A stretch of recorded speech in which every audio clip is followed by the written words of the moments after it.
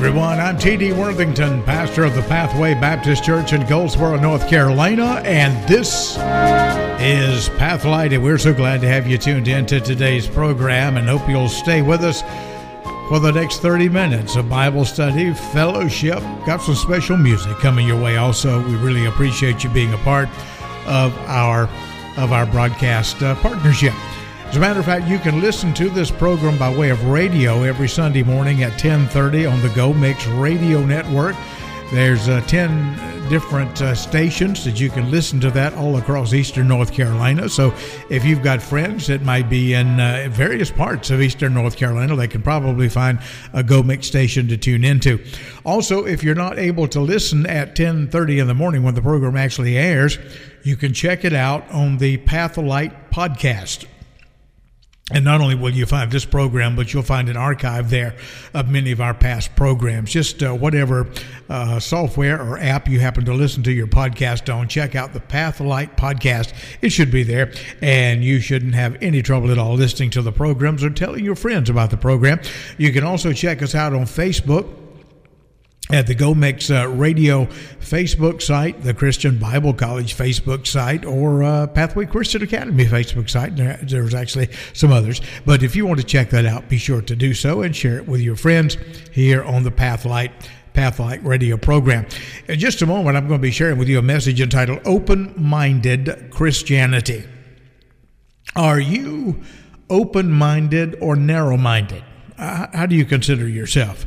Well, we're going to be taking a look at that in just a little bit to see what the Word of God has to say about us being open-minded or narrow-minded or closed-minded or whatever the case may be regarding our faith. So I hope you'll stay tuned for that if you will. Right now, though, just before today's message, I've got a musical selection coming your way.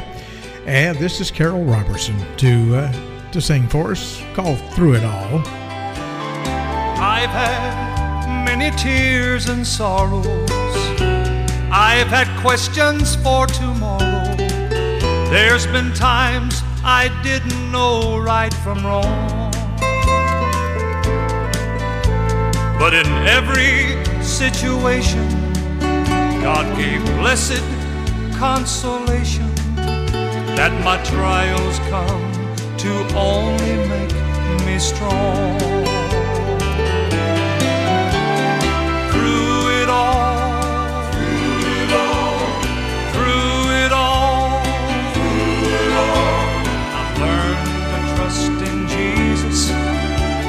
I've learned to trust in God through it all.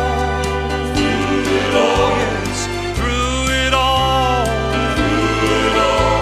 I've learned to depend upon His word. I've been to lots of places. I've seen a lot of faces. There's been times I felt so all alone. But in my lonely hours, yes, those precious lonely hours, Jesus let me know that I was His own. Through it all,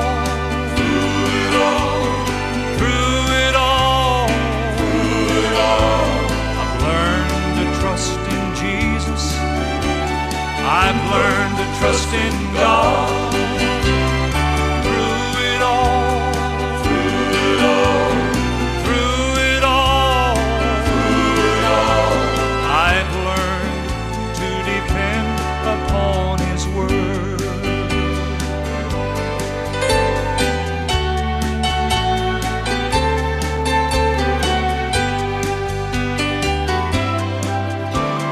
I thank God for the mountains, I thank Him for the valleys, I thank Him for the storms He brought me through. For if I'd never had the problem, I wouldn't know that I could solve them. I'd never know what faith in God could do. Through it all,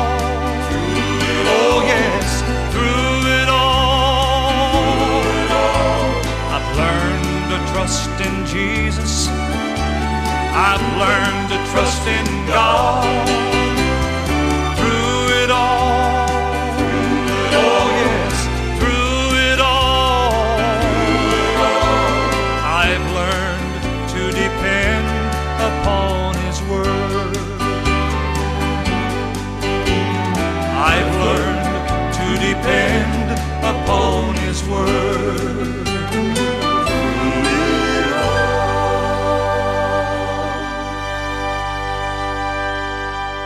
As we began the program a few moments ago, I asked you the question, do you consider yourself open-minded or narrow-minded?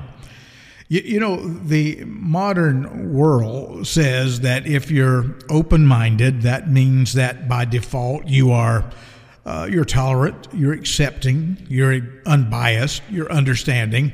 In other words, if you're an open-minded person, you're just a wonderful, wonderful, wonderful citizen. You're a wonderful person, a wonderful neighbor. But on the other hand, if you're narrow-minded, then that by default would mean that you're bigoted, conservative, opinionated. You are reactionary. You're probably a racist, and you are undoubtedly intolerant. In other words, you're some kind of jerk. So we know what the politically correct answer is supposed to be. We're all to be open-minded. That seems to be what is popular today. But is that always a good idea?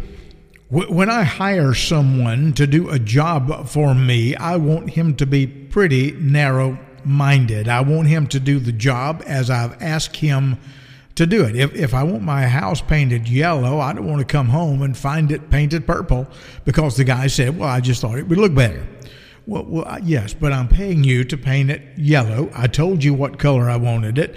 Well, you know, you need to be open-minded about this. You know, there are other yellow houses in the neighborhood, and you don't want yours that color. No, yes, I do. I don't care what someone else paints their house. That's their business, but I won't mind painting it this way. I want you to be narrow-minded.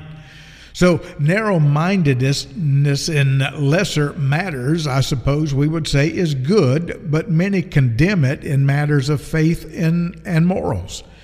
Here again, if you ask someone to do something for you, you say, you know, I want you to fix my faucet, and you come home and the guy's done a bunch of extra work that was not necessary, and said, well, I thought you needed a new sink and a new fixture and everything. I thought it would look better.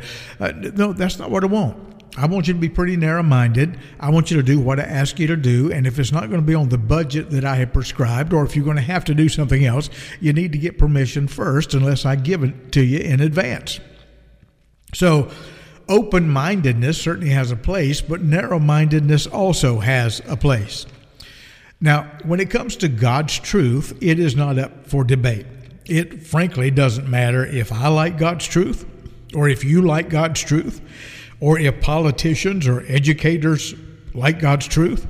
It doesn't matter if the people who embrace what the Bible might refer to as perverted lifestyles, it doesn't matter whether they like God's truth or not. It is still God's truth, and it's not up for debate. We don't debate that salvation is only through Jesus Christ. We do not debate the virgin birth. Well, I'm not going to debate that. I'm not going to debate the bodily resurrection of Jesus Christ because it, for me, is a settled fact. We don't debate the fundamentals of the faith, nor do we debate that sexual perversion is sinful. We believe that Jesus meant it when he said, I'm quoting now from John 14:6, I am the way, the truth, and the life. No man cometh unto the Father but by me. I believe that. That's pretty narrow-minded, isn't it? Jesus says, I'm not one of the ways. I'm not one among many. I am the way. I am the truth. I am the life. And no man's going to come to God except through me. If you're trying to come some other way, you're not going to make it. You're like a thief and a robber. You're just not going to make it. So let's face it. Christians are supposed to be pretty narrow-minded when it comes to God's truth. We believe that God has spoken his word, that his word is settled, and it is to be obeyed and not debated. Writing to the church at Pergamos in Revelation verses 12 through 17, our Lord confronts a congregation that had become too open-minded for their own good. Tragically, many churches today find themselves in the same position. What do we learn when we read this letter from Jesus to the church at Pergamos? Well, I think we learn several things. May I mention first, no church can live on its past. This church at Pergamos, according to the Word of God in Revelation chapter 2, had a great heritage, a great history. During the days of intense persecution, a man from the church by the name of Antipas had paid the ultimate price for his faith. It says in Revelation 2:13, Thou holdest fast my name, and hast not denied my faith. Even in those days wherein Antipas was my faithful martyr, who was slain among you where Satan dwelleth. Now, I don't know a whole lot about Antipas any more than is mentioned right here. But what matters is that Jesus knows this man, knows his name, knows his testimony, that he would not give in to the pressure around him. And though forgotten on earth, he is remembered in heaven. No church can live on its past. Many great churches today have a heritage of a marvelous past. Back in the days when revivals were rampant in the Methodist Church and the Presbyterian Church and the Baptist Church and other churches that I could talk about today, when there was a movement of the Spirit of God and Christians were revived and souls were saved, and we've got a wonderful history. I personally am a Baptist. And that doesn't make me perfect. What it does mean is, I've read the Word of God, and I just decide the Baptist faith is the closest to the way I interpret the Word of God, and you are as God is perhaps leading you to be. But I'm simply acknowledging I'm proud of the heritage of the Baptist Church. That for years and years, many of those wonderful churches have preached the uncompromising Word of God.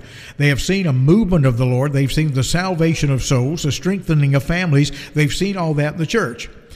But no church can live on its past, and tragically today, and I'm saying this as a Baptist, okay? I'm not putting down any other group. I'm a Baptist. I'm talking to Baptists. Tragically, many Baptist churches are but a mere shadow of what they used to be, because many no longer preach the Word of God. They no longer stand on the morals of the Word of God like they used to. They no longer preach, so to speak, the book, the blood, and the blessed hope, as they did for so many years.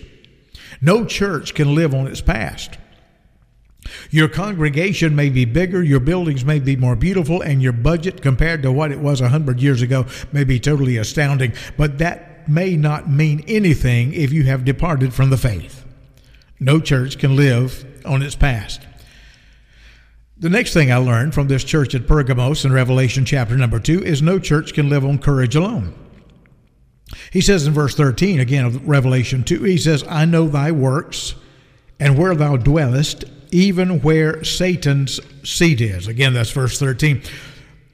Pergamos combined a toxic mix of political power, pagan ritual, and Greek philosophy, probably mixed in with some Caesar worship.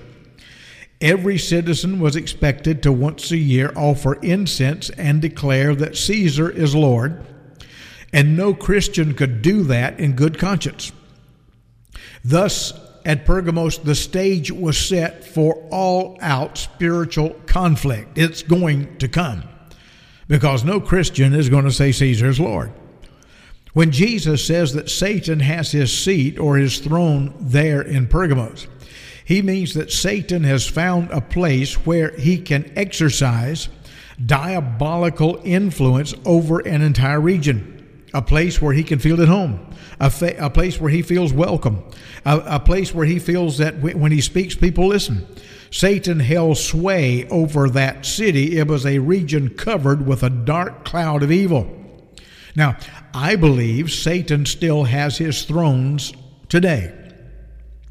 And you say, well, that's probably in some third world country somewhere, Yeah, but I think maybe today we would more likely find Satan's throne in places of cultural influence, in the great universities, in the seat of political power, in the halls of commerce, and in the great religious centers or entertainment centers where prayer sometimes in these religious centers is offered many times a day, but where Christ is nowhere to be found. It's all to the credit of the church of Pergamos.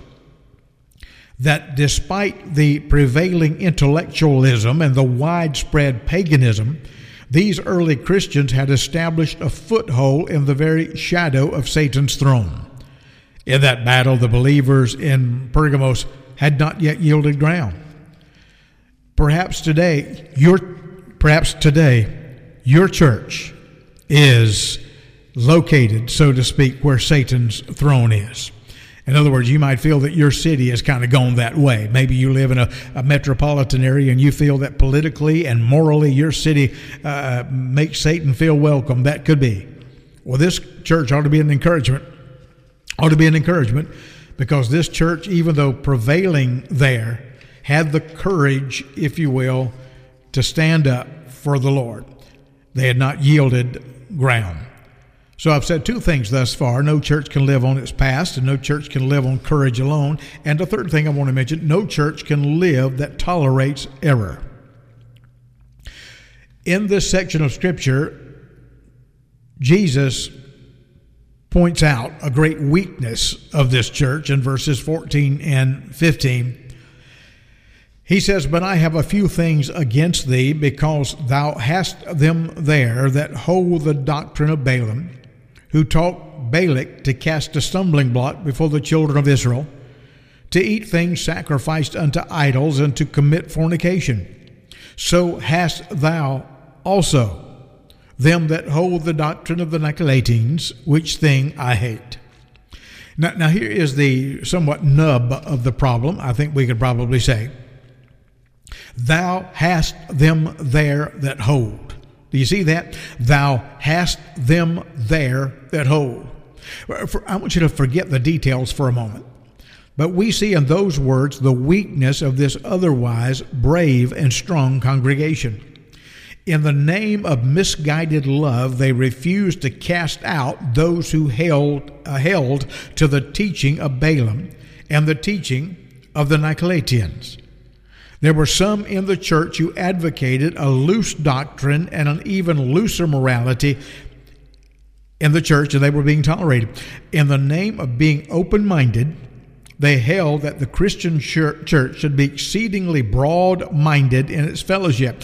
This church ought to make men of all faiths, all level of morality, comfortable within her walls. You hold to the teaching of Balaam, come on out. We'll make you feel welcome. It's fine. You can fellowship with us. You hold to the teaching of the Nicolaitans. You come on out. You'll be made to feel welcome. We're glad to have you. We'll let you sing in the choir and let you teach a class. Sounds pretty contemporary to me. In their brochure, they likely said, "We preach the old doctrines of the faith. We sing the great hymns of old. But if you don't like them, we will occasionally sing something else, or we'll have a separate service just for you. Or if you like to worship idols, fret not. We can accommodate idol worshipers and non-idol worshipers right here in our same congregation. You're welcome. Once in a while, we may preach something you don't like, but most of the time we'll preach and teach things that we can all agree with. We're a modern church. We're an open-minded church. Come, you'll be made to feel welcome. It doesn't matter what you believe." Yeah, we are to be tolerant. We're to be exceedingly tolerant. But when that is pressed too far, the church ends up with a mixture of truth and error, purity and impurity, and sooner or later the evil tends to spread so that sin no longer seems sinful. For an example, until very recently, it would have been hard to find a Christian church that did not condemn homosexual behavior. It would be very rare, regardless of the denomination, regardless of where the church was located, north or south, city or country. It didn't really matter. You'd be hard-pressed to find one that said, this is fine, it's not a problem, the Bible's not against it, God doesn't care, it's okay, it's totally fine with us. We had as a church, a 2,000-year track record of consistency. In other words, that is simply the way it was, but no more. The end result is a church that temporarily receives both a commendation and a harsh warning from the Lord. That's what happened there. But it's temporary, because no church will remain at this stage very long. Jesus says, you've got some good things going on at the church, but I want to warn you, you're tolerating some stuff you should not. But I'm telling you, this condition is always temporary because you can't hold fast the sound doctrine while harboring those who have a disdain for the sound doctrine.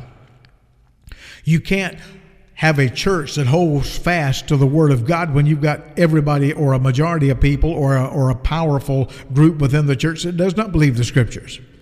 In the end, the church is going to have to go one way or the other.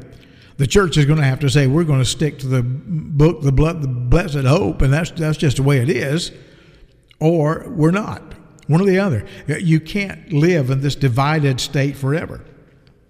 And that, of course, brings us to the Lord's call in verse number 16, where he says, repent, or else I will come unto thee quickly and will fight against them with the sword of my mouth. It would appear that Christ takes a very personal offense when his church harbors immorality in its midst. He threatens to pay a personal visit to Pergamos. You say, well, that would be good. But he says, I'm coming to fight against the evil teachers.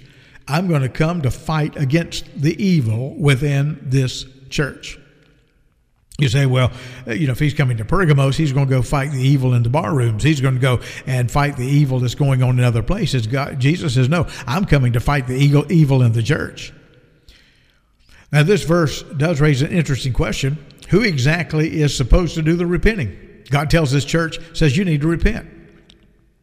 If you don't repent, he says, I'm going to come and judge. Who exactly is supposed to do the repenting? Certainly the church leaders need to repent because they've tolerated this trash. But the call must also be to the church members themselves for allowing this spiritual compromise. In the name of open-mindedness and toleration and even seeking common ground. Many church members today have allowed their churches to compromise the gospel. And that's a sad thing going on today. You say, well, our church has changed because these new modern young pastors are coming in and they've been educated in a liberal seminary and they're bringing stuff into the church. Well, I submit that many times it's the congregations that's putting up with it. If a man does not preach the Word of God, the true Word of God, and he comes in and starts compromising on Scripture and compromising on morals and compromising on the fundamentals of the faith, you need to pick him up by the seat of the pants and throw him out. Hopefully you can talk to him and hopefully he'll come around. Hopefully you can teach him something. But if not, don't let him drag the whole church down. Don't let him drag the whole church down.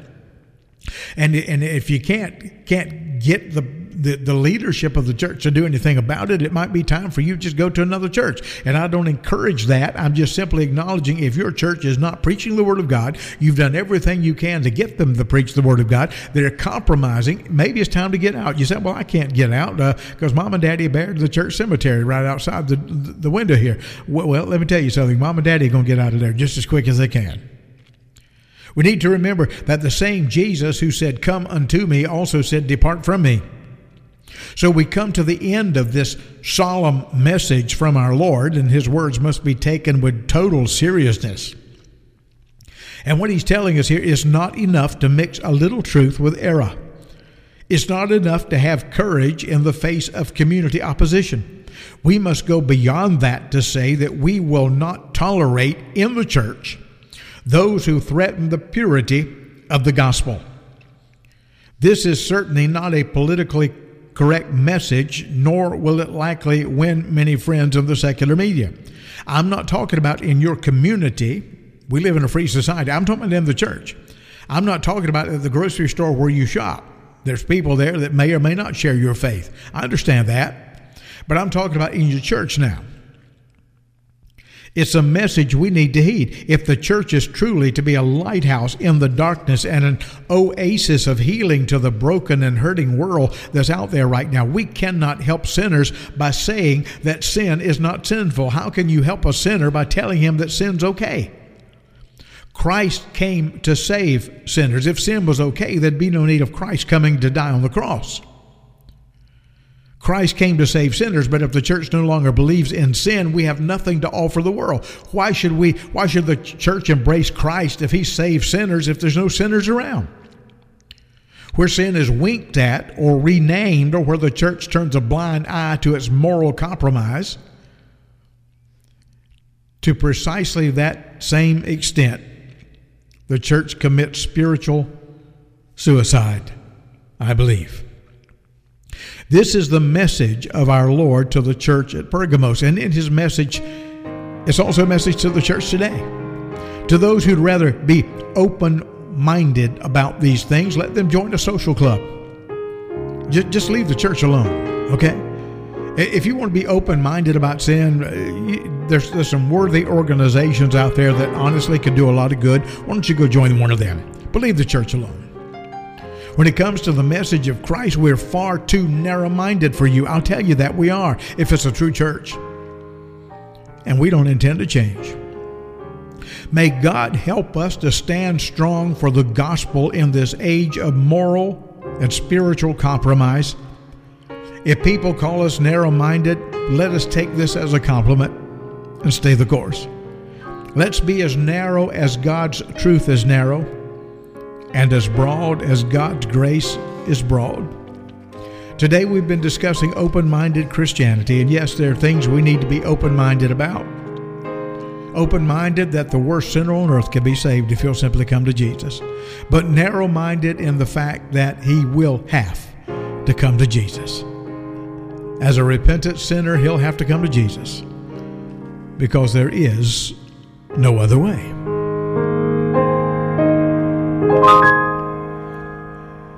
And with that, I want to thank you so much for tuning in to today's broadcast. We really appreciate you being with us and hope you will stay with us.